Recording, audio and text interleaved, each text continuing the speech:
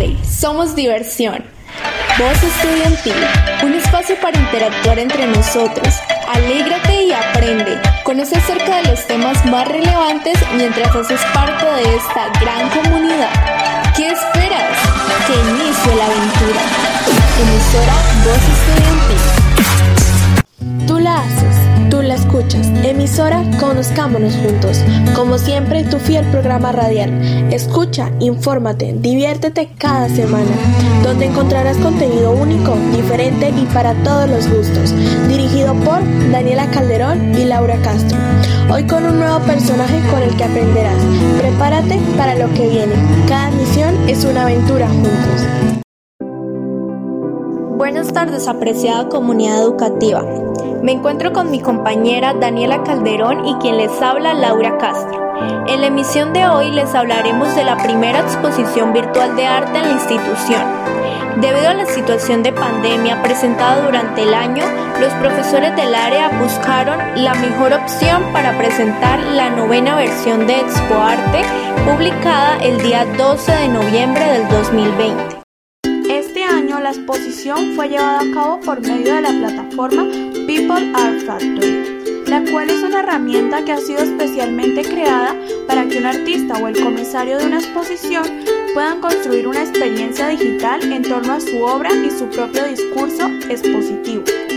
Además de que se realizó un en vivo en Facebook con el que se dio la apertura de este evento con las palabras del docente Óscar Sarmiento y palabras de la hermana rectora.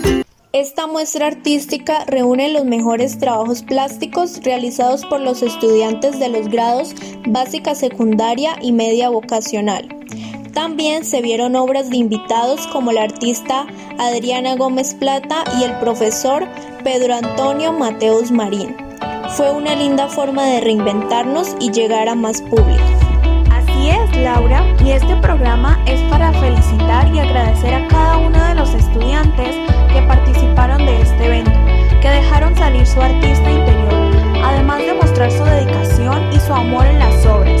También felicitar a los docentes del área de artística por una gran exposición. El Colegio Técnico Nuestra Señora de la Presentación. Grandes educadores, tanto académicamente como personalmente, te educan en valores para que seas una gran persona en un futuro y siempre de la mano de Dios. Con increíbles especialidades, para que te comiences a preparar técnicamente en tus 2 últimos años del bachillerato. Harás lo que te gusta y comenzarás a practicar para cuando estés en la universidad. Cada una de las experiencias te servirán para que tomes la mejor decisión para tu futuro.